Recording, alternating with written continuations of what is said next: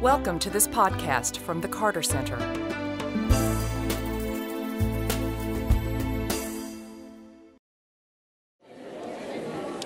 Well, good evening. I'm John Hardman, the President and CEO of the Carter Center, and welcome you to the first of this season's Conversations at the Carter Center. This series gives us a chance to discuss the Carter Center peace and health work around the world with all of you. And I encourage you to get more information about this series at our website, cartercenter.org/conversations. You can also subscribe to this through our podcast on iTunes, if you know how to use iTunes. A very special welcome to our Rosalynn Carter Mental Health Journalism Fellows, the Fellowship Board, and the task force who worked with Mrs. Carter on mental health issues. We also welcome our ambassadors and Legacy Circle members tonight. So for the next hour and a half, you will hear President and Mrs. Carter discuss the work of the center, describe their recent travels on behalf of the center, and answer your questions. So I remind you to fill out a question or fill out one of the cards you picked up as you came in, and volunteers will be walking through the audience collecting those cards throughout tonight. But we will begin tonight's program with a short video on the work of the center.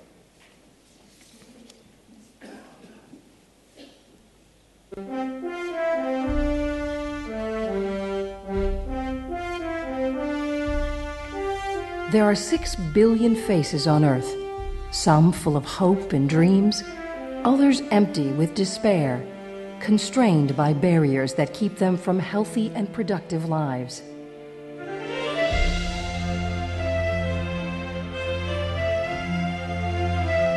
The Carter Center works to tear down those barriers and create a world where everyone has a chance to live in peace and enjoy basic human rights.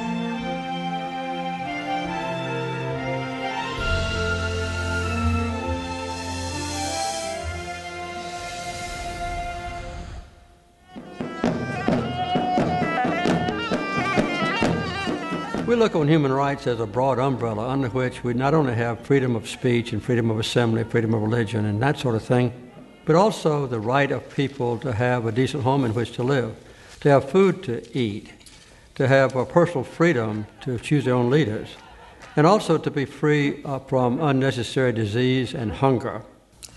Well, I think the main thing the Carter Center does is bring hope to people. It doesn't matter where we go. The Carter Center has worked in over 70 countries to advance peace and fight devastating diseases. The center's staff of over 150 people work in many of the poorest regions of the world. After leaving the White House, the Carters had a strong desire to continue to make a difference in the world. And in partnership with Emory University in 1982, they founded the Carter Center. The Carter Center was created as a place where people could resolve conflicts, like at Camp David.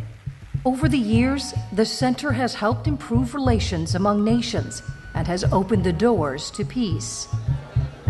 But it quickly grew to understand that peace is more than the absence of war.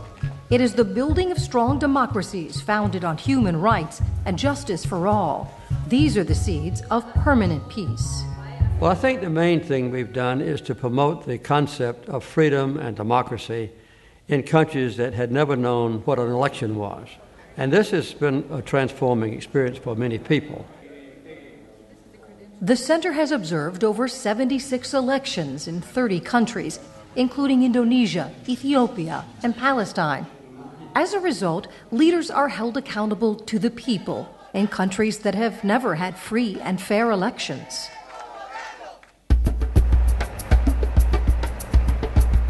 The Carter Center is a leader in fighting neglected diseases.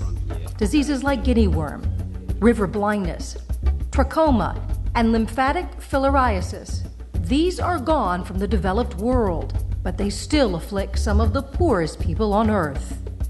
The promising thing is that these diseases are all preventable because we've proven that in the rich world. If the folks are just given a chance to know what they can do to improve their own lives, then they can transform their own lives into an opportunity for hope and self-respect and anticipation of a better future. The eradication of guinea worm has been one of the major challenges of the Carter Center because this is such a horrible disease and is in such remote villages that no one else ever wanted to tackle it. And we're just on the verge of complete eradication of this disease from the face of the earth. And this will be the second disease in history ever completely eradicated. The transformation of a village population after 1 year of effort on their part, guided by us, is one of the most gratifying experiences of my life.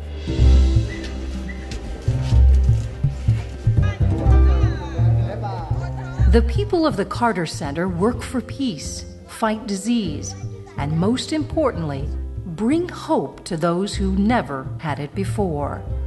We are willing to take a chance that we might fail if we believe that the ultimate goal is worthwhile, worth our effort, and worth an investment in people who have been neglected by others.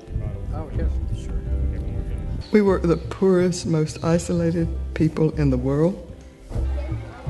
And I think often if we weren't there, there would be nobody to help them. These people who have been suffering in the past, when we work among them or with them, we find that they're just as intelligent, just as ambitious, just as hardworking, and their family values are just as good as mine. The Carter Center works where the need is greatest to improve the lives of the poor, the disadvantaged, and those who have no voice. The center's accomplishments are a fitting tribute to its founders. There are literally hundreds of millions of people whose lives have been changed by what the Carter Center has done, plus many others who have benefited from the proof that we have provided to other agencies that they could do the same thing. Building hope is what we do at the Carter Center.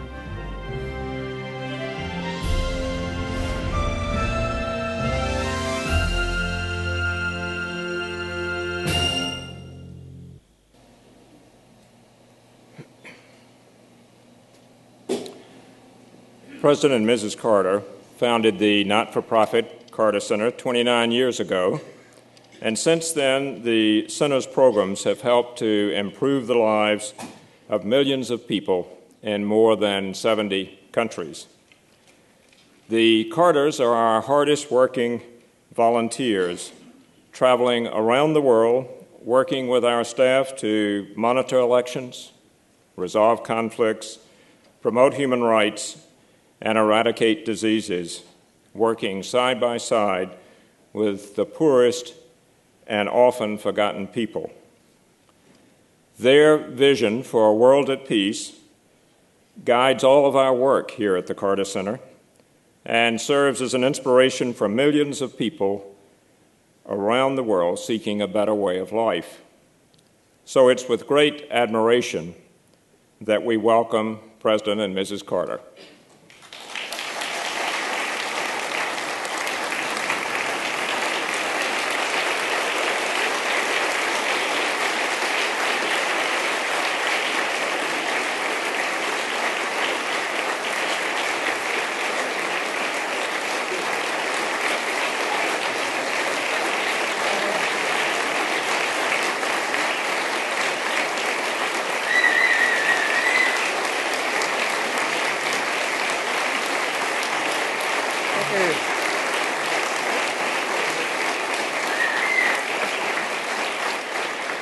Thank you very much. Well, I hope I've already gotten some sympathy, have I? Well, I've had a very interesting summer. In June, I had my right knee completely replaced, and then last month I had my other knee replaced, and I've been through a period of intense physical therapy and recuperation. I'm doing well now. I got a couple more weeks that I'll have to use a cane just for safety purposes, but I'm doing okay, and I'll soon be over. And I've been sometimes grateful that I did it. There have been times when I was kind of doubtful in retrospect. It's not an intense pain, but it's a constant discomfort, particularly when you're trying to sleep and do things like that. But it'll soon be over, and I'll be grateful for it. The Emory doctors did a superb job on me.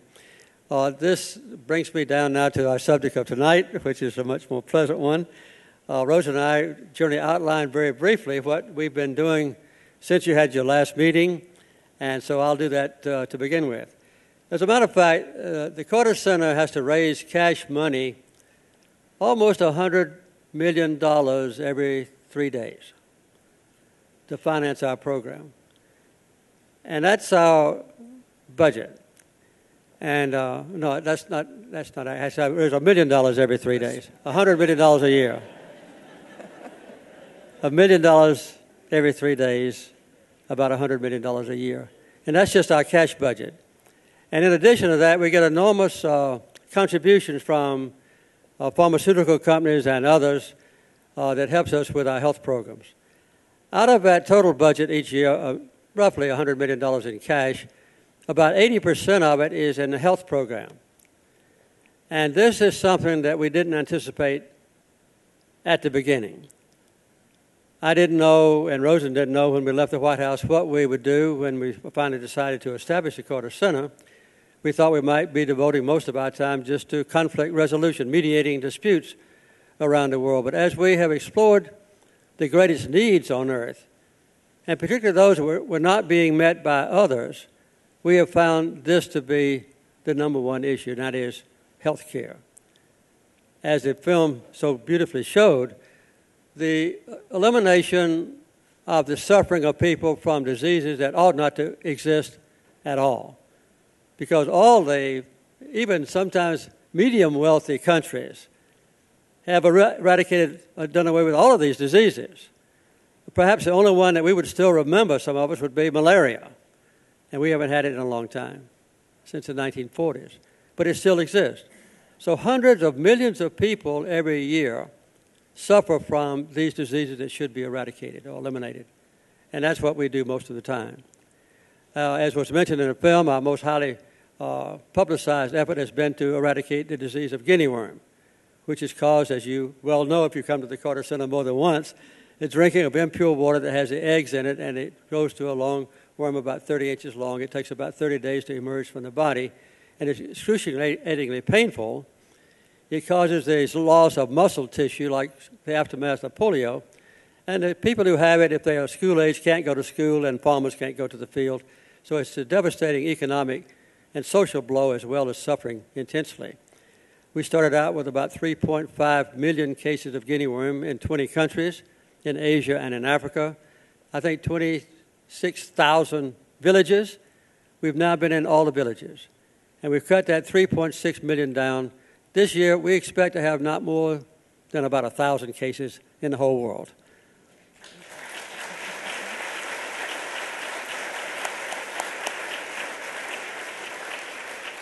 Last year, Ghana became free after 23 years.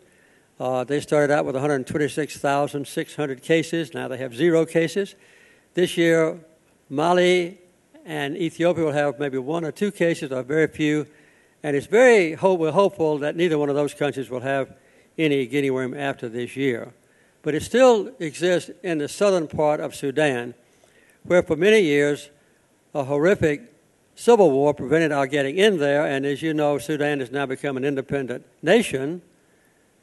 And they still have some areas in southern Sudan of intense conflict. And that makes it almost impossible for our workers to go in there safely. Our trucks and our motor scooters and so forth get confiscated. And so we have, that is a major remaining problem. But we are very hopeful. We continue to work on it. We work with the government there. We hope that we'll soon see the end of guinea worm altogether. Another very important disease is onchocerciasis, or river blindness. We have treated now, we have given a dose of medicine to 150 million people. Last year, more than 13 million people were treated personally by Carter Center representatives. And when you give them one miraculous tablet of Mectizan given to us by Merck & Company, then they won't go blind. But the disease still exists with worms in their bodies.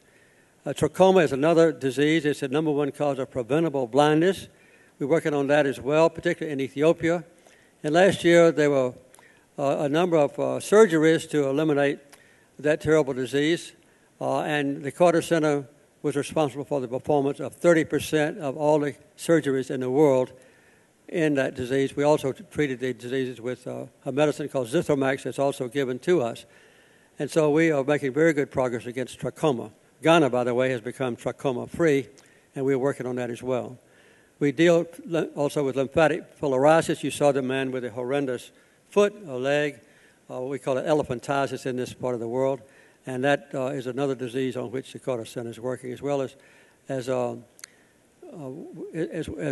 malaria, which I've already mentioned, and schistosomiasis. What we've done recently in the last few years is combined our effort against those diseases, because quite often in the same village or region, you have several of those diseases. And over a period of years, we've worked out a way to reduce the cost of treatment of those diseases by combining our efforts. You can send the same people in, train the same people for the same people that are suffering from different diseases. And the World Health Organization estimates that we've cut down the cost of that by about 40%. So we're making good progress in the field of health care. For instance, we put up millions of bed nets that prevent mosquitoes from getting to the people at night and also killing the mosquitoes when they land on the nets. It has a pesticide in it. And both the lymphatic filariasis and malaria are carried by similar mosquitoes. They all die from landing on those nets. So that covers our disease effort. The other part of it is, I would say, democracy and freedom. One of the innovations that the Carter Center has made, beginning in Latin America, was helping troubled countries have an honest and fair and safe election. And we didn't realize at the beginning how terrible and all-pervasive this problem was. Countries, for instance, that have a totalitarian dictatorship and want to try democracy for the first time, they don't know where to turn. They don't know how to draft a constitution and laws and set up election commissions and register voters because they've never done this before. And so the Carter Center provides that service. In some cases, we have countries that have had democracy for a number of years, and one party becomes so powerful that they don't permit any opposition forces to arise, and so democracy is threatened in those democratic countries. We go in and help them as well. We've now done over 80 elections. This year, we'll soon be going to Liberia, where we've already conducted 2 elections in the past, monitored them. And we'll be going to Tunisia. You've been reading about the African Spring. Tunisia will be having an election next month. As a matter of fact, Rosalynn and some others will be there. I can't go. I have a conflict.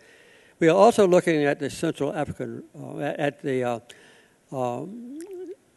Democratic Republic of Congo, formerly Congo, and we are going to help with the election there as well. Some others that are in prospect for this fiscal year is Nicaragua, for instance. We are doubtful about Nicaragua now because they won't give us freedom to monitor as we need to. And also Egypt. We're still trying to contact Egypt to see if they will let the Carter Center or any other international observers come in to monitor the election. We try to negotiate for peace. You saw some of the more controversial people with whom I've met. Kim Il-sung from North Korea. I've been to North Korea twice in the last year.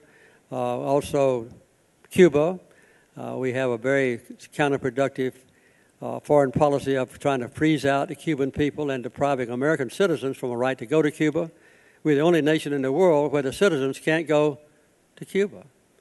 It's an imposition, a deprivation of our human rights, so our government doesn't let us go to Cuba unless you have a special reason like education and so forth, or religion. So we're trying to work out areas of peace. We are also dealing quite effectively, I think, in other areas of the world on peace efforts. We have a strong program in China. Rosa and I will be going back to China again in December. Perhaps the most interesting and the last one I'll mention is the Middle East. The Carter Center maintains a full-time office or presence in Jerusalem, in Ramallah, in the West Bank, and also in Gaza. And I think we're the only organization on earth that deals with all the major protagonists, the major players in the Mideast conflict. We deal with Israel. We deal with the Palestinians in the West Bank, Fatah. We also deal with Hamas, who control Gaza, and also they're located in Syria. We go frequently to Syria, to Egypt, to Jordan, and other countries in that neighborhood. I think we're the only ones that really try on a comprehensive way to bring about peace, and I'll be glad to answer questions about that in the future. So those are some of the things on which the Carter Center is working. You can see we have a very busy schedule, and now I'm going to turn it over to the real boss of the Carter Center, who's waiting impatiently to speak, my wife, Rosa. Well, as John said, we have we have a program that I think most of you know about because I've talked about it before, the ones of you who come, Fellowships for Mental Health Journalism, and our fellows are here. We kind of arranged this so the fellows can be here for this program. I think it might have been by accident, but I'm glad they come. But it's been, when we work on stigma, trying to overcome stigma all the time, and this is our most successful program. The media has such an influence on how people feel about mental health, people living with mental illnesses, and so our idea was to build a cadre of journalists who knew the issues and could report accurately on them and balanced on the issues. And we're doing that. We've already had over 120 go through our program. This is our 15th year. We have every year 6 from the United States, and we've gone international with our program too. Our first country was New Zealand. We have we had 2 from New Zealand for 5 years.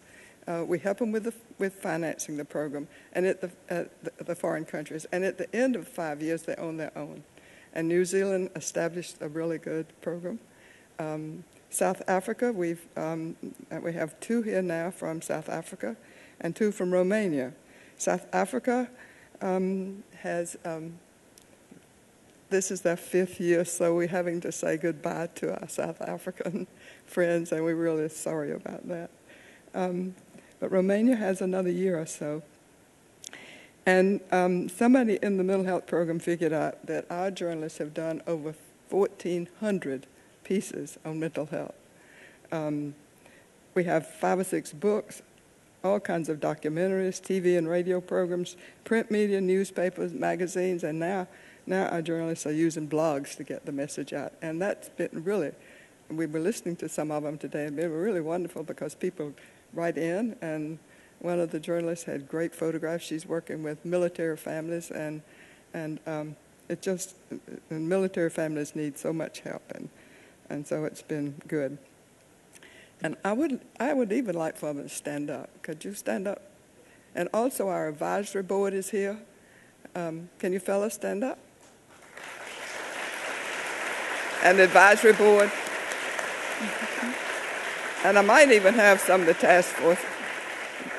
John mentioned this to you, but he didn't mention to you that I have the best advisors. I have the best people in the country as advisors and on my mental health task force. I'm really proud of it. I'm proud of the fellowship program. We have started for the first time in a foreign country a mental health program in Liberia.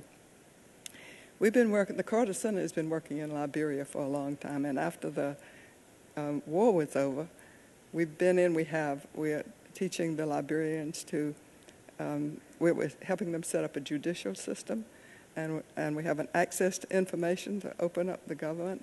And now we have the mental health, and maybe other programs, but now we have our mental health program in partnership with the government. All of this is in partnership with the government.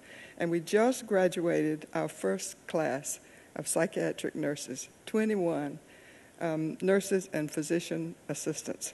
And they're from 6 counties in Liberia. And our goal is and we work, go back a little bit, we work in the countryside on the rule of law and our programs. And so when they graduate, they go back to the counties from which they came to study. And we want to have 150. Liberia has 1 psychiatrist. And so there's great need. And we chose Liberia because we've been there so much, but also we wanted to try to see if we could do anything in a country that's coming out of war, because everybody is traumatized. And so we're excited about that program. Next month is our Mental Health Annual Symposium. It's going to be on the mental health needs of vulnerable children, welfare, juvenile justice, domestic violence, and that kind of thing. We're looking forward to that program and have really good speakers and people participating. And as Jimmy said, he told you about his knees, so we've been home. And this is his first time out, actually.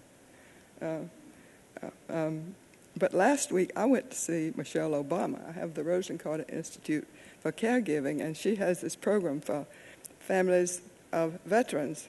And I wrote her a letter and told her that so many veterans coming home with PTSD and traumatic brain injuries and depression, and that I have a program for bringing communities together to talk about or to assess what's in the community for those people with mental illness, as well for people, not only mental illness, but any kind of illness. And so I went with Kathy Cade, who's worked with me on projects in the White House, and she's been working with me ever since. She's on the Mental Health Task Force and on the Rosalynn Carter Institute board. And we had a really good meeting with her. I saw Michelle at Betty Ford's funeral, and she told me she had gotten a letter, and she said, we have a gap there, so I'm hoping that we can work with her on that. And let's see, next week I'm going to the United Nations to talk to African First Ladies about immunization. I've worked on immunization as long as I've worked on mental health, except for a skip between when we left the White House and when an epidemic started in late 1989. But I worked with Betty Bumpus, who was the wife of former Senator Dale Bumpus, and in fact, I worked with her in Georgia. She had a great program, and when you go to governors' conferences, the wives get together. They were all wives back then, and spouses were all wives, and I talked to them about mental health to try to get people to work on mental health, and she was working on immunization, and she helped me set up we had a really good immunization program in Georgia when Jim was governor. And then in the White House, we had been there about 2 weeks when Betty called and said, do you want to work on measles this time again? That meant all immunization. And I said, sure. She told me later that she just wanted to see the inside of the White House. But she's teasing. She's a lot of fun to be with. And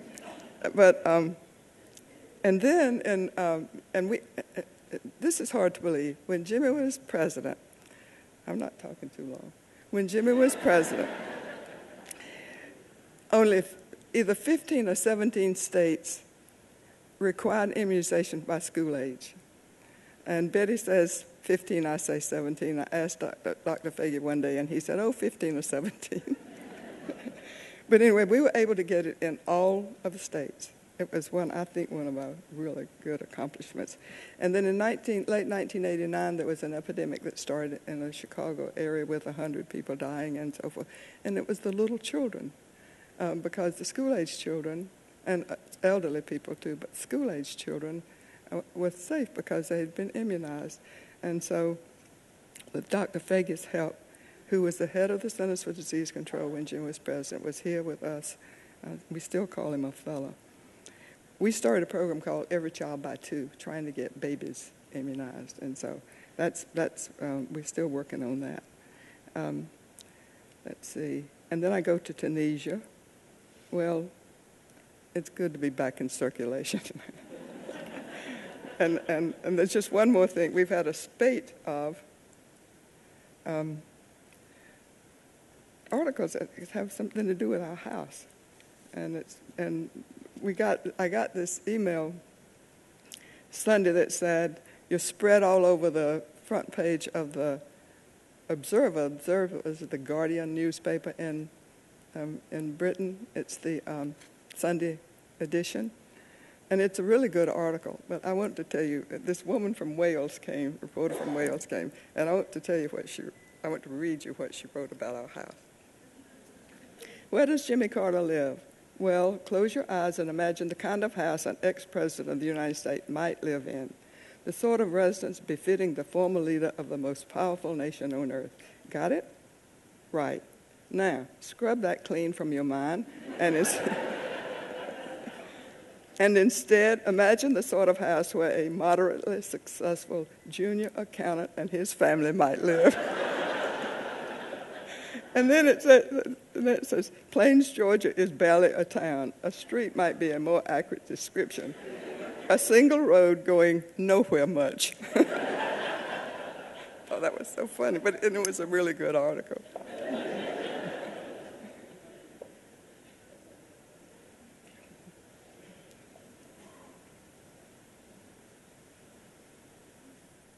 Well, thank you very much, President and Mrs. Carter, and we are all set for some questions. We will take as many questions as we have time for tonight, and we very much appreciate the questions that were submitted online, and we were able to choose some of those as well as some of the questions that you have submitted. The first question: as an Arab American, I view and understand that the internal divisions in Syria are such that a peaceful transition to democracy is very difficult. Would you consider mediating in this conflict? Well, I think right now it'd be very difficult to ascertain who could speak for the so-called revolutionaries or dissidents or demonstrators in Syria, because my understanding is, we keep track of it pretty well, that it's basically localized among the different communities, and they don't have much communication with each other. But I would say this: if President Assad, who might survive, and the dissidents or demonstrators ask the Carter Center to come and mediate, then I would be very glad to do so. Yes. For Mrs. Carter, could you give us an update on the status of insurance parity for mental health coverage? I am so upset about what has happened to parity. Parity was passed in 2008, and there's still no final regulations. They issued temporary regulations in, I think, February of 2010, and they have not enforced those, and insurance companies are doing anything they want to do. For instance, the Florida Blue Cross Blue Shield has discontinued all of their behavioral health care insurance. They say they're going to start another company and provide mental health and behavioral health care insurance for those illnesses. But I think what they're doing is the parity bill calls for employers who provide mental health care it says they have to have it on par with physical health care. So I think what Blue Cross Blue Shield is trying to do is just start another company so they won't have to provide insurance on a par with health and what they provide health insurance. I talked to Phyllis Barzah, who's in Kathy Greenlee's office at the HHS. She's the point person. And she told me that she needed my help because she's the one that goes to the White House when they set priorities. And she said every time she goes, every month or so, I don't know how often they meet, she's there and she tells them that we need to get the final regulations, and they put it on the priority list, and when the priority list comes out, it's not there. And I hear, the rumor is, and I don't know whether this is right or not, but I think people believe that they want it, they're trying to wait and hook it some way to the health care bill. Well, if they do that, when they get into all of that controversy, It's just going to be awful. So I'm really distressed about it. I might say this is one of the greatest achievements of the mental health organization in the country, and Rosalynn led it for many years to get mental health insurance on a parity with physical health. The problem is that when the bill passed, since then the White House has not done anything to implement the bill. And I think the health and education, labor, and all the others that are involved in it would be very receptive to strong leadership from the White House. It just hasn't materialized. So basically nothing is being done. In the meantime, as Rosalynn says, the insurance companies are going backwards, trying to avoid the impact of the bill. It's a very worthy thing. It ought to be put into effect. The whole mental health community worked. I actually, in the President's Commission on Mental Health, that was one of my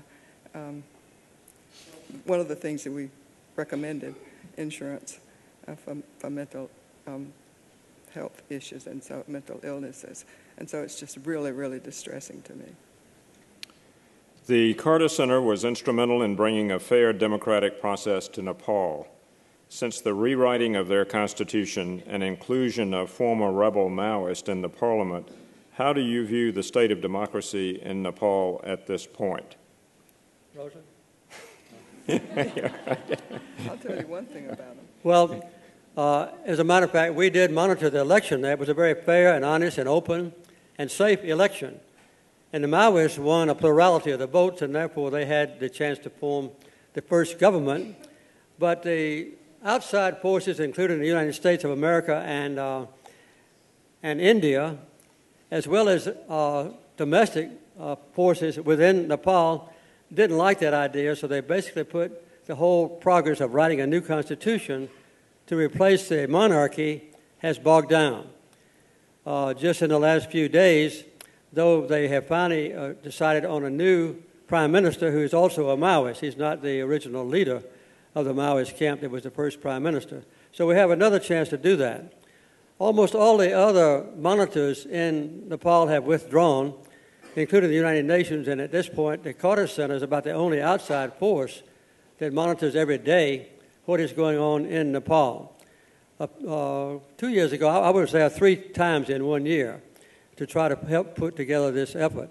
And my hope is that we'll see in the future some progress made, but at this moment, they've got a new start with a new prime minister, and we don't yet know if he'll be successful in continuing the formation of a new constitution and a permanent government. It's a worthy effort, one of which we're going to stick with as long as we can get funding for it, but at this point, dormant with some hope for the future that hasn't been there a couple of months ago. I'll tell them about the meetings. This is something that's not good about our country. When we go into a country, we work with National Democratic Institute, which is an organization that goes in to train local observers.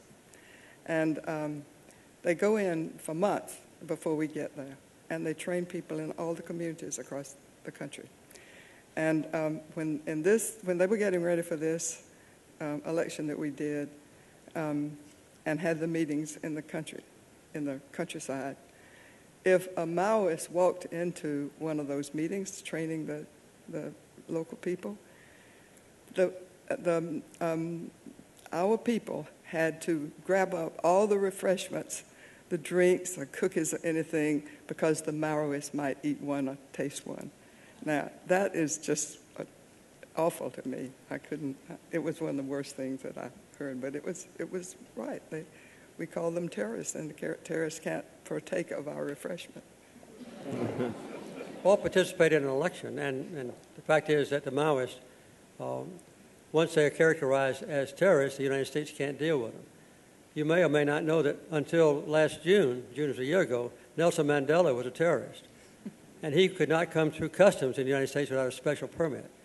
So whenever we don't like anybody, quite often our country says those are terrorists, and therefore they're outside the purview of normal democratic associations and social events. So that's happened not only in those 2 countries, but in others as well. The state is scheduled to execute Troy Davis a week from tomorrow. You have spoken out in hopes the state shows clemency. What got you involved in this case, and why are you advocating for his life? Well, Rosalynn and I, the Carter Center, ever since it was founded, have been opposed to the death penalty just as a major commitment. And on individual cases, we have interceded by writing directly to the governors involved or to the Pardon and Parole Board or whatever is involved. And we believe that in this particular case, there was enough evidence to the contrary to prevent this execution taking place. I've written a letter to the Pardon and Parole Board. As you know, the governor in Georgia doesn't have any authority over this, and we hope that they'll reverse themselves, or at least that there'll be some way of legal action up to the Supreme Court to avoid this execution. Georgia has very few executions now. All the time I was governor and president, there were no executions in the United States of America. As you all may remember, the Supreme Court ruled against the death penalty. But while I was president, they ruled that the death penalty was permissible in this country, and it's been implemented since I left office. We're the only industrialized country on earth that permits the death penalty. And as you probably know, the United States now has more people in prison per capita than any other nation on earth. We have 7 times as many people in prison per 1,000 as the European countries do. And so we have been very deeply committed as a nation, as a people, in the last few years of incarcerating people, giving them life sentences for a 3rd conviction and so forth. As a matter of fact, Georgia has a life sentence now after 2 convictions. You're in prison for life. So we've just gone overboard in putting people in prison and keeping them there. And so that's a basic policy of the Carter Center, which we've maintained. It's a matter of legal decision, and we don't yet know what the final decision will be.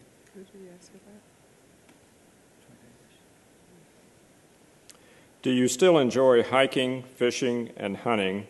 What is your favorite big fish story? Mrs. Carter, do you want to? Sure, I'll answer. I've got a big fish story. I was in Canada. What was the river? I don't remember the river, but I fly fish. I love to fly fish. And the Canadian government presented us with rods and reels. And when we got there, and it had a kind of looked like cork or something that came here that if you caught a big fish, you could put it on your chest like that. So we were doing an American experience or something, a television program. We had TV cameras with us. And I caught a salmon, and we had the French television there, I remember, because the man couldn't speak English. But I was reeling it in, and the reel fell off in the boat. And it was going round and round like this. And I was holding, the salmon was running, and all of a sudden the salmon stopped. And we got this the man with the television camera in the boat to come over, and he got some of that gray tape. Duct tape. And put the reel on, and he put it on backwards. We had to take it off and put it back on, and the salmon just sat there. And so I got it all fixed, and I caught my salmon. It weighed 25 pounds.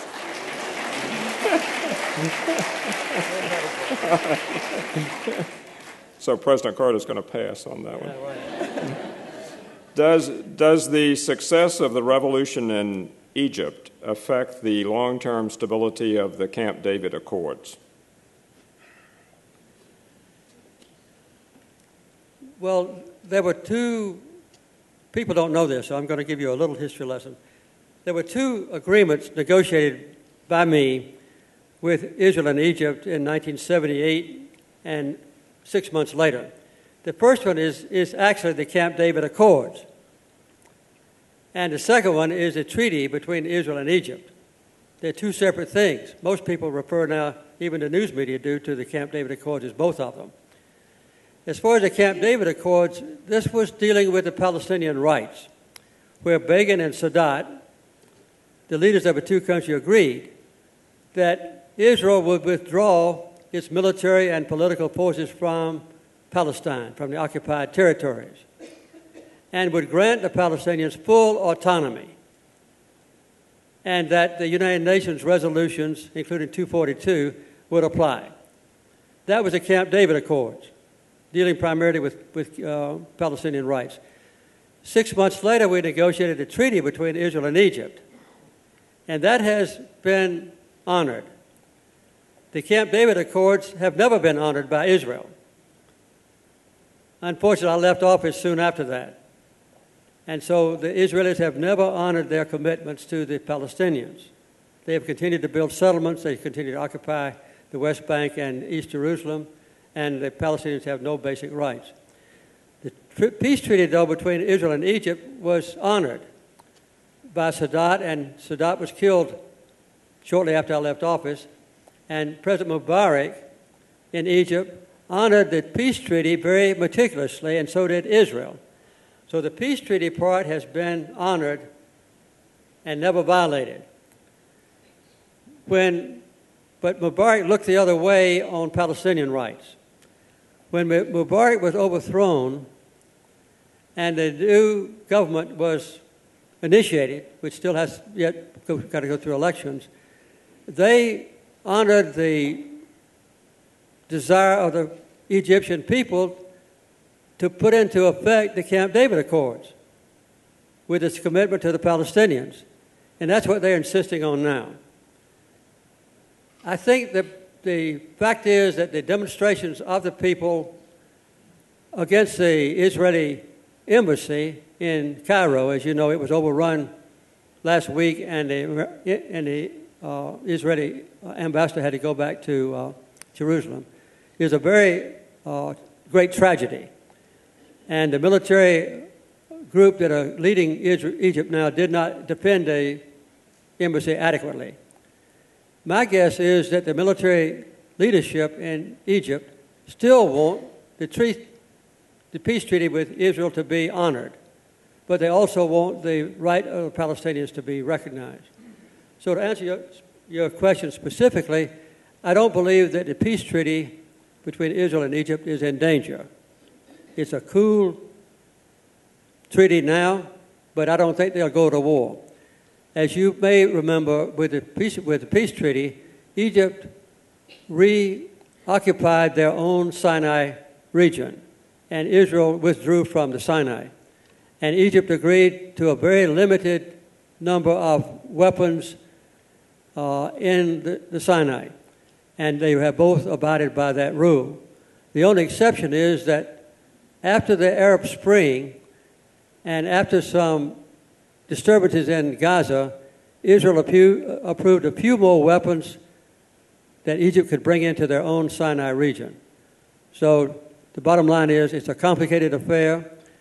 The Arab Spring has brought hope for democracy and freedom to many people in the region, including those in Syria still, and now in Libya, and in Egypt, and in Tunisia. And I hope that eventually this will bring about a change in the prospects for a peace agreement to be negotiated between Israel and its neighbors. But it would require, though, that Israel withdraw from the occupied territories, and that's something so far the Israeli government under Netanyahu have not been willing to do.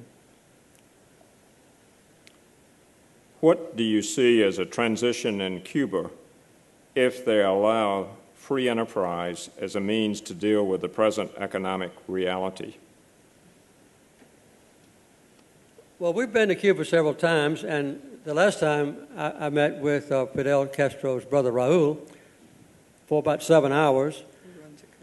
He runs the country now. As you know, Fidel is retired, and he writes op-eds every couple of weeks to the discomfort of his brother. So I was with him 7 hours. He talked for 6 hours and a half, and I listened, and then he listened to me for about a half an hour.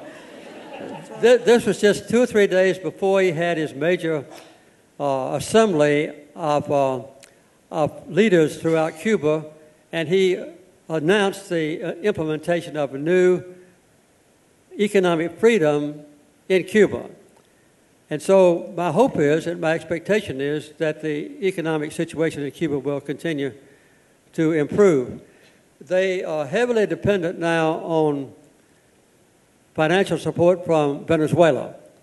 And as you know, President Chavez in Venezuela has announced that he has very advanced cancer.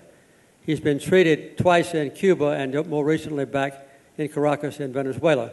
So that major economic aid that's been going to Cuba from Venezuela is in danger. But if that can be resolved by the two countries, then I believe that the new economic freedoms announced by Raul Castro may help the Cuban economic system. As you know, Cuba has a superb health program. In fact, their life expectancy is higher than that in the United States, and their infant mortality rate is lower than ours. They have practically zero AIDS. So they have some things that they've done well.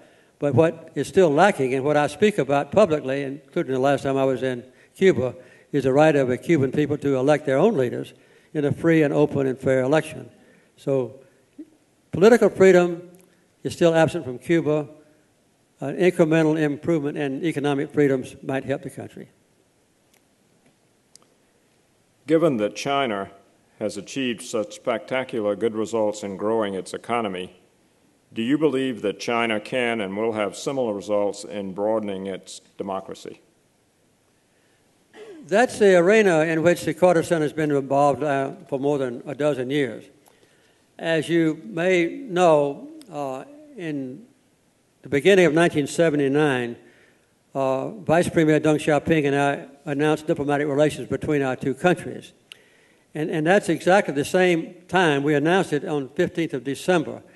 On the 18th of December, he announced openness and reform in China, a new system of economic and social life in China. And it's out of that China has made such great progress. Before that took place, there was no religious freedom in China. There was no freedom of movement of the people in China. It was illegal to earn any sort of money for your own self in any kind of industry or business. And so we've seen the great transformation in economic development in China and other things as well. So I would guess that at this point, they are on the verge of changing their leadership. There'll be new leaders coming into power in China in 2012.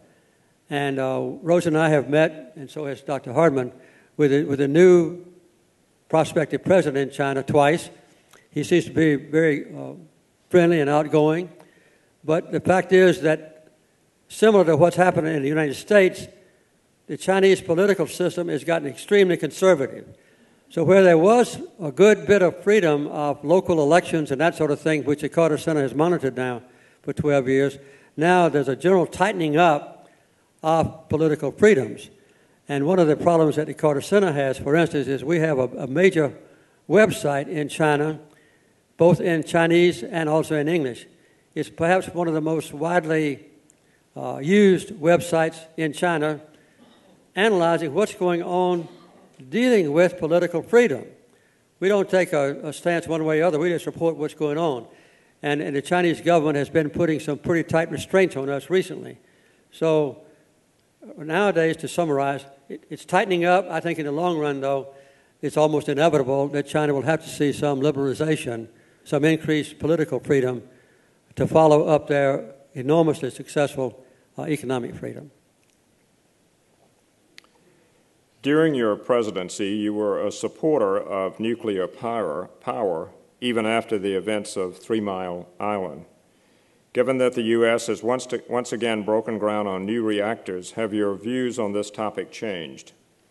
No, I still believe very strongly that nuclear power is one of the prospects for the future if it can be done safely, and I believe it can. As a matter of fact, the 3 Mile Island incident took place while I was in the White House. And there were very dire predictions, particularly in the Washington Post, that hundreds of thousands of people would be affected adversely and many thousands would die. I knew this was not the case because I was a nuclear engineer. I was familiar with the situation there, and I had briefings from experts. So that Sunday, Rose and I went to the 3 Mile Island nuclear reactor. We went inside the reactor control room and demonstrated that there was no danger there. Obviously, though, if there is a laxity of safety precautions, and inadequate design, as there was in Japan, not anticipating the surge of water that covered them up, then it's dangerous. But in general, I still approve the use of nuclear power.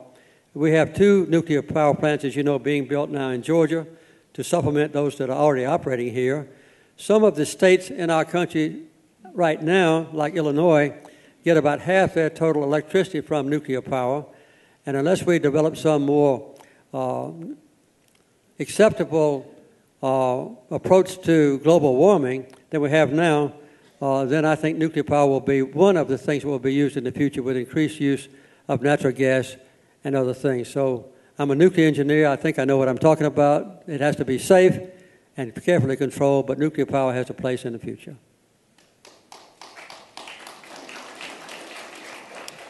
Being a contributor to the Carter Center for 10 years now, I feel like family. In light of the Arab Spring, will the Carter Center devote more of its resources and talent to the challenges of that region, and particularly Egypt and Libya? Well, I have to say the Carter Center doesn't have any role to play in Libya. I never was willing to have diplomatic relations with Libya while Gaddafi was in office, as I was as well. As you know, he was in power for 34 years, I believe it was. So we won't get involved in Libya unless the Libyan people decide, which I hope they will, to have a democratic election to choose a new government, in which case the Carter Center would be in the forefront of offering our services to help monitor the election. My hope and expectation is, as long as I'm alive, is to have the hope, the prayer that we can find peace for Israel and its neighbors. It will always be my top international priority. And my hope and expectation is that the Carter Center will play a major role, which will have to be flexible, of course, to accommodate the changes that are taking place that we can anticipate in the Arab world, particularly following the so-called Arab Spring.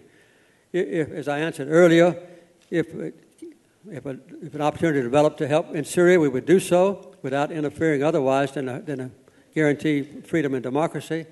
If Egypt will let us come in, we'll be there. We'll be there anyway in a small way. We'll be in Tunisia, as I said, next month, and we'll be glad to help in every way. We don't have any close relationship with our own government, which, as you know, will not deal with the Palestinian issue and has basically withdrawn from any role in bringing peace to the Mideast. But even if our own government does not do so, the Carter Center will make a major effort to bring peace to the Middle East. Yes.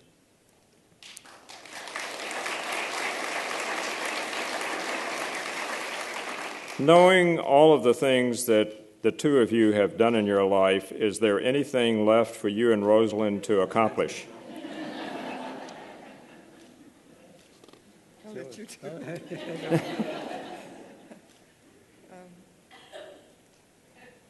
We got a free airplane trip. We complained about an airplane once, and they told us that they've given us a free flight anywhere we want to go in the world, and we've never been in the Fiji Islands. So I don't know whether we'll take them up on that or not. We were returning from China, and Rosa's seat wouldn't go back and forth on a Delta plane, and my overhead light wouldn't come off and on.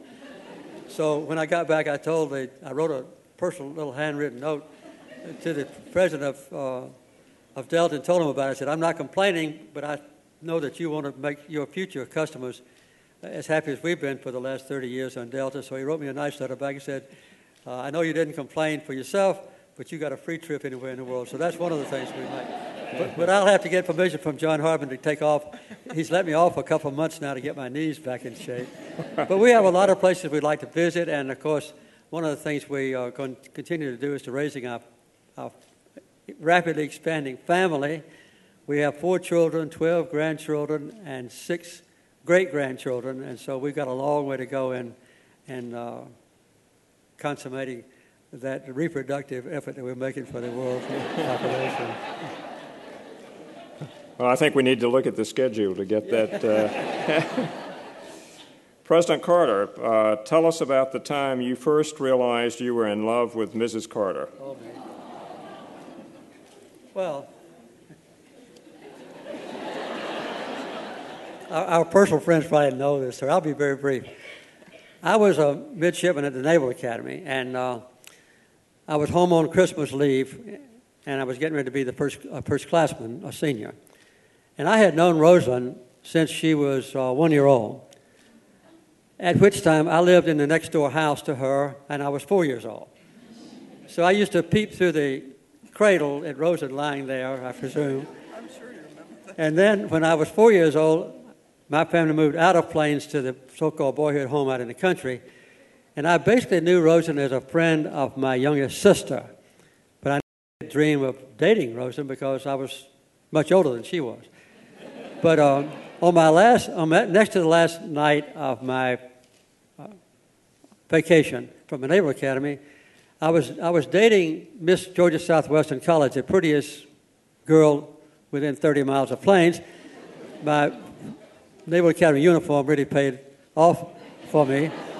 But her family had a family reunion, and she couldn't go out with me. So I was cruising around with my sister and her boyfriend looking for a date, and Rosalynn was in front of the Methodist Church on Sunday night, and I asked Rosalynn for a blind date, and she said, okay, she went with me. And so I won't describe the evening, but the next morning, when I got up and went into the kitchen, my mother was cooking breakfast. She said, what did you do last night? I know Annelle had a family reunion. And I said, I went to a movie. She said, did you go with anybody? I said, yes. She said, who was it? I said, Rosalynn Smith. She said, what did you think of Rosalynn? And I said, she's the one I'm going to marry. So, He didn't tell me that. So the next February, Rosalynn came to the Naval Academy to visit with me on Lincoln Washington's birthday, and I asked her to marry me, and she said no. So from February to May, Rosalynn dated every available boy in Sumter County.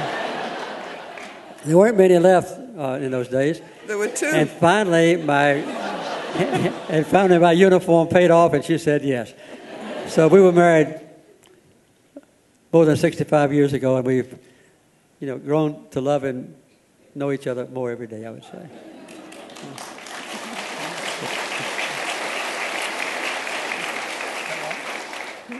That's right. That's right. Okay. I was very young, and this was during the war, and I was going to Georgia Southwestern College, and all of the only two young men in college were 4F who didn't qualify to go to war. So I was going with everybody. I was going with all of these men, and I didn't go with any of them. So you see, I was a better choice than two other people.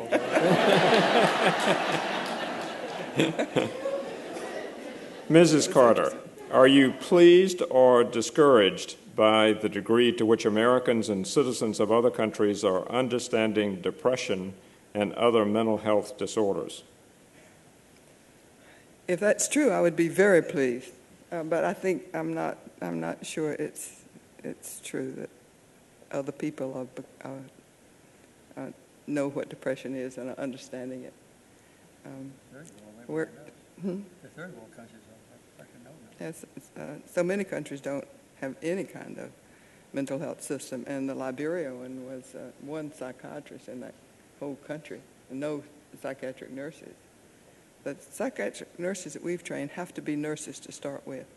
And then we put them through the training, 6 months, I think, of intensive study. But I long for the day when people understand that mental illness is, I started to say like other illnesses, but we've learned from polling that depression, the stigma against depression and anxiety disorders is going down a little bit. But the polls show that the stigma against schizophrenia, particularly, and the severe mental illnesses, is even getting worse. In this country? in this country, in our country. And not much, but it's getting a little bit worse. This was a study done by Columbia University and Indiana University, I think. And it's not totally getting worse, but it is in some places. And I think that because people are learning, and they're learning, we are telling them that it's like any other illness, and it's that your brain, a disorder of the brain, and then they're afraid of a brain disorder. They're afraid. So we're trying to decide on how to pitch stigma, and the journalists educating people and writing balanced reports is very helpful in that. But I long for the day when everybody accepts mental illness as a disease like any other disease, and when people go, I think that when somebody with a mental illness goes to the doctor, almost always they leave, and they are diagnosed, they almost always leave without any hope for a better life. And I believe that that is changing a little bit. I think they've always been told that, you're going to have to live with this, and maybe you can control it with some medication or something. But I think that's beginning to change a little bit, because now we know that recovery is possible. And so mental health treatment is beginning to be, instead of just controlling, to moving toward the strengths that people have, and giving people with mental illness a hope that they can have a better future. And we're working now toward more community centers and integrated care, where everybody goes for any kind of illness, physical, mental, any kind of illness. And I think that will do as much to overcome stigma as anything, because I think if people in the community see everybody going, people with mental illness, raising families, going to work every day, and going to the doctor just when they need help, they'll get to know the people and know that it's not, won't have that fear factor so much, which I think is what holds back the lifting of stigma. I think it's the greatest barrier. But I would be delighted. I think the fact is that Europe, the Western European countries are probably ahead of us.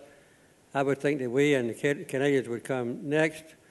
The Japanese, that are fairly affluent, have not made much progress on mental health. And the Chinese are beginning to get interested in it more. But the third world countries in which the Carter Center works mostly, they have practically no concept of successful treatment of mental illness. So I'd say the world is very backward on mental health for the vast majority of the population of Earth. Childhood obesity is a major health challenge in the United States. What have you seen to be the situation in the rest of the world? Not as bad. Primarily because people don't have food to eat. If you go to, say, North Korea, I was there not too many months ago, you wouldn't see a fat person in North Korea, except maybe the leader of North Korea. I'm not sure about it. He's a little bit plump. But people walking down the street are like they used to be in Plains, Georgia in the 1930s, where the overalls were very loose and you couldn't even see where the tummy was. But nowadays, of course, in Plains, Georgia, and everywhere else in this country, obesity is becoming a crisis. And there's a special program this last night on television about the rapid increase of diabetes in the world. It's now become one of the most prevalent killers of people on Earth, primarily because of obesity. So this is mainly in the rich world where people have excess of food to eat and where they eat the wrong kinds of food. And I think this is something that is going to have to be addressed maybe by just a concentration of health education, as we experienced back in the late 70s concerning the smoking of cigarettes. This question is to Rosalynn. Was it true that President Carter wanted the thermostat set at 68 degrees in the White House during the energy crisis in the 70s? I was in the 6th grade at the time, living in New York City, and was very concerned you were not warm enough in that big old house. You were right. And I think it was 65 instead of 60. And I used to, when we first got to the White House, I would go out the back door. My office was in the East Wing, on the other side of the White House, from the West Wing where Jimmy was. Go in the door, go upstairs to my office, and when we left home, it was 9 degrees in Plains. It was cold, and it was a cold winter. And I did that for about 2 weeks, and then one day I was on the elevator, and the usher said, "Miss Carter, why don't you just go downstairs and go through over to the other building?" And I said, "Show me how." So he took me down. We went down, all kind of things down there, paint shops and electrical shops and bomb shelter and everything. And he took me down, and it had these big pipes, steam pipes. It was so warm. That was the only time I got warm, I think. And I'll tell you one other funny thing. There was a maid at the White House that felt sorry for me. And she brought me some underwear, little drawers that I could wear to come down. Like long johns, except they weren't long. You did not get too personal in it. President Carter, tell us about your role with the elders and how your work with the Carter Center has influenced them. Now, almost 4 years ago, Nelson Mandela and his wife and some others formed what was called the Elders. And they decided that they would take, you might say, political has-beens, people who have played prominent roles in the world, and bring them together in order to cooperate on different issues. So now I'm one of them. The former president of Brazil is one. The former president of Ireland is one. The former prime minister of Norway is one. The former president of Finland is one. The former Secretary General of the United Nations is one, and so forth. And so there are 10 of us now. Nelson Mandela is no longer active. And we meet a couple of times a year, and we address major issues that we believe that incumbent politicians are not willing to address. And I would say that on the Middle East situation, for instance, the 9 other elders agree with me 100% on the same approach to the Middle East, the same concern about Palestinian rights as the Carter Center does. So it's a very loose-knit organization. One of the things they promised us was we never would have to raise money. So we have a group of sponsors or advisors or counselors. They provide all the money for the elders. And we have a very wonderful and fairly rapidly growing staff located in London. So we address issues of that kind. And they, for instance, the last time I went to North Korea, the elders went with me. This is something that a lot of incumbent politicians would not do, is go to North Korea. So I think you can see a big advantage to it. We're still exploring different ways for us to serve. And I've been very gratified at how closely the other elders have worked with me and in compatibility with the Carter Center. What advice do you have for President Obama on how to deal with the congressional issues related to the economy? Well, he's afflicted with a way that I wasn't. When I was president, I had a very wonderful working relationship with both Democrats and Republicans. And we had a better batting average with the Congress than any other president since the Second World War, except Lyndon Johnson was a little bit better than I was. So, but I worked very closely with the moderate and conservative Democrats, some of the liberals. I worked very closely with the Republicans as well. The only people that I had trouble with, really, was the very liberal Democrats, who the last couple of years were supporting Senator Ted Kennedy, who wanted to run for president against me. So I had a good working relationship with him. I think that now, though, he's faced with a very difficult problem with which all of you are familiar. There's one major difference between him and me as far as governing is concerned. When I had a major task to face as a president with energy or with education, a new education department or things of that kind, the environment, I drafted all the legislation in the White House with a very wonderful staff headed by Stu Eisenstadt, a former lawyer from Atlanta.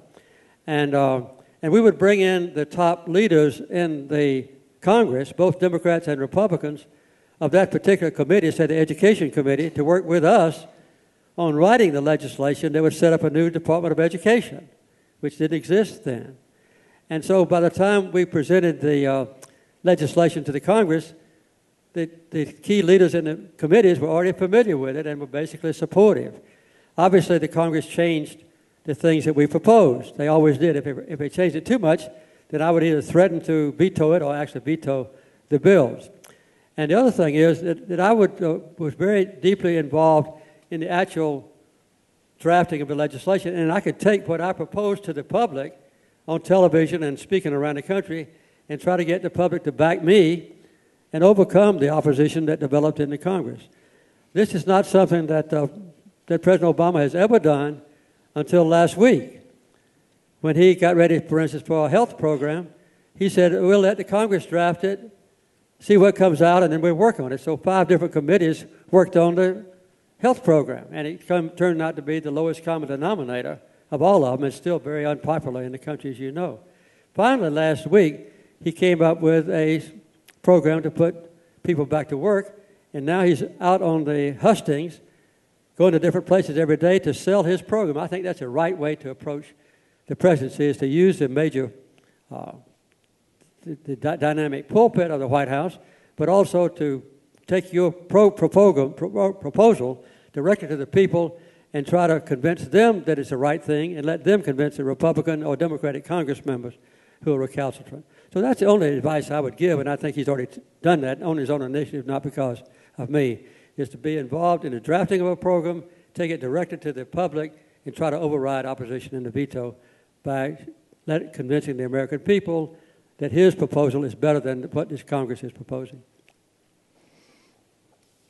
After 65 years of marriage, what advice could you give young couples to sustain a commitment made with great sincerity? And Mrs. Carter, how have you carved out your own path over the years while still maintaining this strong marriage? Well, I think the best way to keep a marriage together is to give your partner space, and for him to give, me to give Jimmy space and him to give me space. We learned that late in our marriage. Well, we never had thought about it before until we came home from the White House, and it's the first time we'd ever been home together all day, every day. And it was difficult at first, but we learned, and it works. I do my things, he does his things, we do our things together, and it's good. And another thing that we do is we've been kind of isolated at times, like when Jim was governor, when he was president. You don't have friends that call on you. Well, you have some, and you have a good time with your close friends. But lots of times we are together with looking for something to do. And we started, Jimmy taught me to play tennis. He was a tennis player. He was a champion tennis player in high school. Never beat his father. But, and we do things, the things we do together, like fly fish and bird watching and riding bikes and riding the trike, and those things that we do together. And I think that's, we just have a good relationship together. Mm-hmm. I would say in addition to giving each other space, we try to resolve our differences before we go to sleep at night. That's, as Rosa said, it doesn't always work. But for a long time in our marriage, we would carry over an argument for several days, even longer sometimes. But I think making that commitment to try to at least communicate with each other and give each other plenty of space to develop your own independent life, sharing what you have in common, those are three simple but very important rules. Right. As a returned Peace Corps volunteer, I'm concerned about the future of the Peace Corps.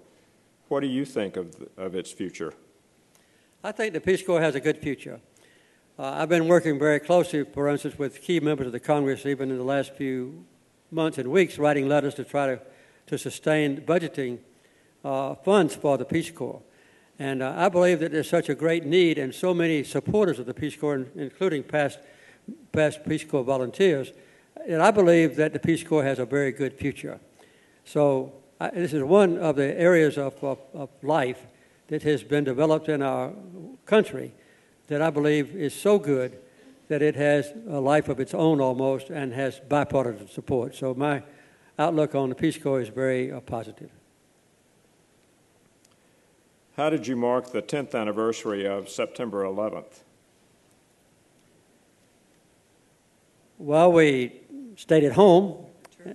We went to church. Our church is a very close-knit, small congregation. We prayed for the families of those who suffered and prayed that our country would respond to 9/11 in as peaceful as possible a way, and also to preserve civil rights and human rights, and not overreact in a negative or warlike way. So we just observed it quietly, but with sadness of the loss, and hope that our country will build on the tragedy of 9/11 to become, once again, the most admired and revered country on earth because of its commitment to the basic things that have always made us strong, and that is peace, justice, I would say freedom, democracy, and the alleviation of suffering for others. Those are the things that made our country great, and that's our prayer after 9/11. You mentioned the elections in Nicaragua. Could you speak to your history with Daniel Ortega?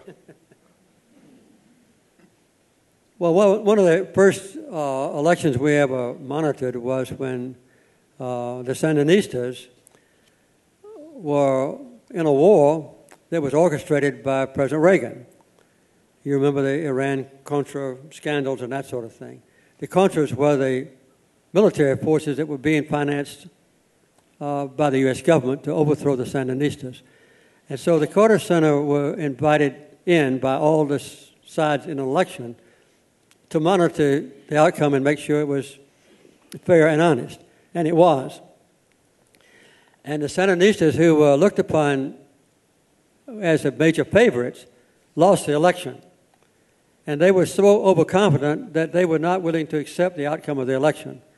So I met with all the Sandinista junta. There were 9 of them, leaders of the Sandinistas, in the middle of the night, and I finally induced Daniel Ortega to accept the results. And I took him to see his major opponent, and they embraced and agreed to accept the results of the election. So 2 more times in the future, we were invited to monitor elections in Nicaragua. Daniel Ortega lost both times, and the last election they had that we monitored, he finally won. And I would say that basically the election was fair and honest. They are facing another election pretty soon, and I was hoping that we could go down there and monitor again, but we've had some difficulty in getting the Nicaraguan government to give us unlimited access to all the aspects of the election process. At the last moment, they've come forward with some pretty good promises, but it may be too late for us to get involved. So we'll be there in some form, and still dealing with a very unique and difficult, partially successful, shrewd character named Daniel Ortega. And I've known him thoroughly enough. Thank you very much. What is your opinion about the possible outcome of the recent efforts and request of the Palestinians for statehood? Well, we support this move very strongly. My hope is that the United Nations will recognize the statehood of Palestine. It's the same avenue that Israelis took leading up to 1948 when Israel was accepted by the United Nations as a political entity that should be recognized. And the inevitability is that the United States will veto this effort in the United Nations Security Council. But the Palestinians now plan to take their effort both to the Security Council, probably, but certainly to the General Assembly, where all the members of the United Nations have a chance to vote. And my guess is that the Palestinians will get 140 to 150 nations who will vote for their becoming a state. This will not change the occupation of Palestine by the Israelis. And it will just make if the United States does veto in the Security Council, then they will not become a fully recognized member of the United Nations, but they will become an officially recognized observer if the General Assembly votes. And this will give them certain access to membership in international organizations, and it'll be a step forward. I would not be in favor of this if the United States had put forward any sort of comprehensive peace proposal. As President Obama has announced on two major occasions, one, a freeze on all Israeli settlements inside Palestine, and also based on the 1967 borders. If the United States would put forward that proposal as a basis for negotiation, then both the Palestinians and the Carter Center would be in favor of peace talks based on those two issues. But the Israelis are not willing to accept those proposals, and President Obama is not willing to make that effort. So as an alternative to a deadlock and a stalemate now, we reluctantly would support the Palestinian move for recognition, at least in the General Assembly. And now one final question. What can you and the Carter Center do to help educate the members of Congress on working in developing countries with respect for the individuals rather than going in with a heavy hand? Practically nothing. I don't think the Congress is receptive of any advice from the Carter Center, but I still maintain a very close relationship to key members of the Congress. I was talking yesterday to one of the House members who has been trying to negotiate the release of a corporal that's being held by the Hamas. We've been working with him in that effort, and this past week I was also talking to Senator John Kerry, who's the chairman of the Foreign Relations Committee. So I maintain a contact with key members of the House and Senate. They contact me on occasion to find out what the Carter Center is doing in different countries.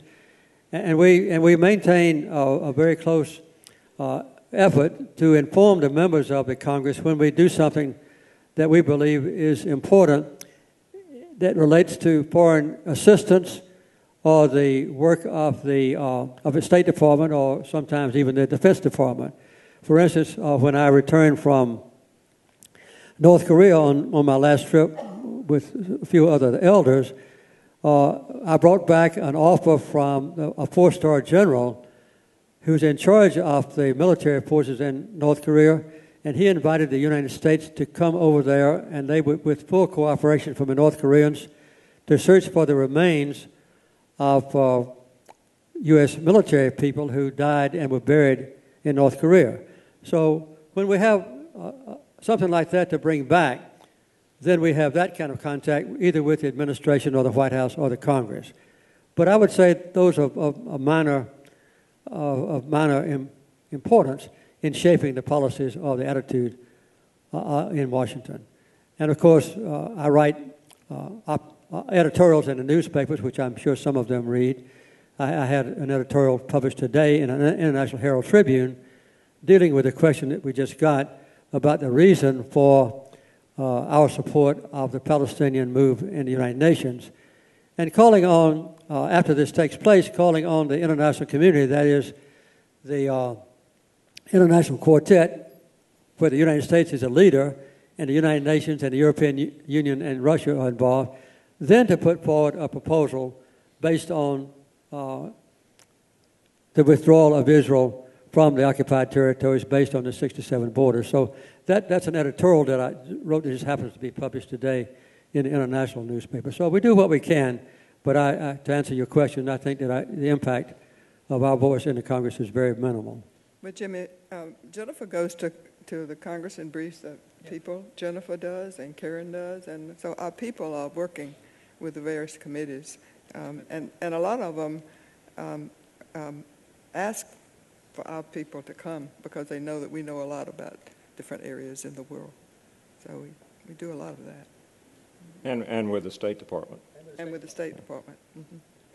Well, if you would please remain at your seats while the Carters leave for another announcement, but please join me in thanking President and Mrs. Carter for a wonderful evening.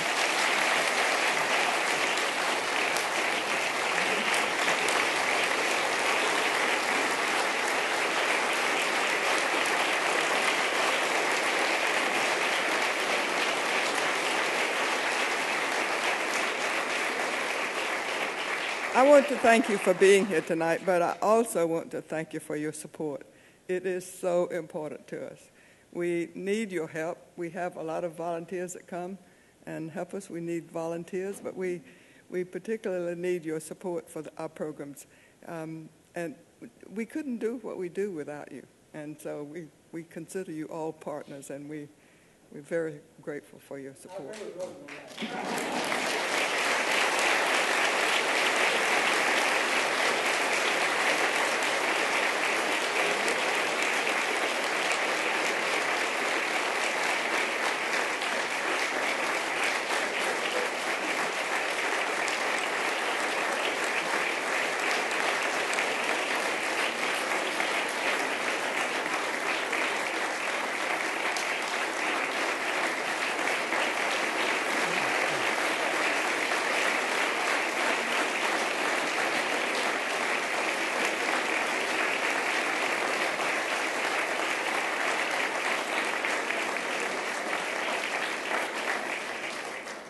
Well, thank you for being part of this great evening with the Carters, and I will add my thanks to all of you for the continued support of the work that the Carter Center does.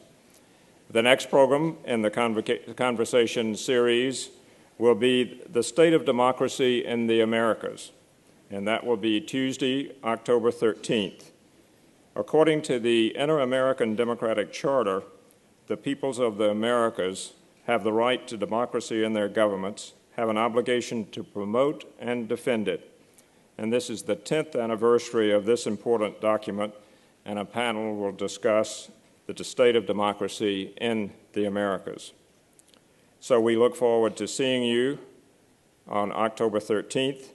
This will be a free event, and you can register online at cartercenter.org/conversations on Friday, September 16th.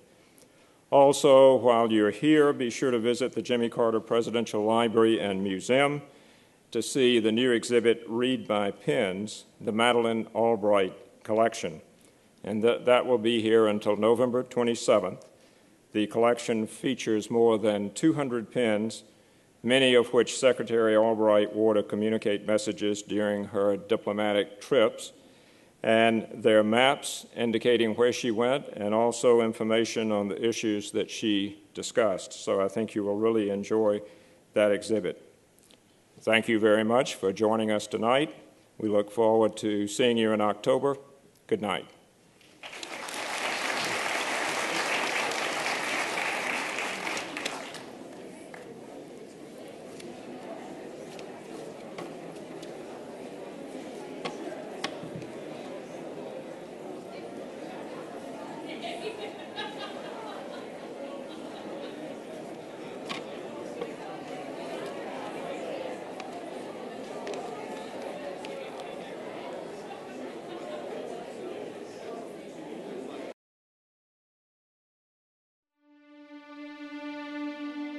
This has been a podcast from the Carter Center, online at cartercenter.org.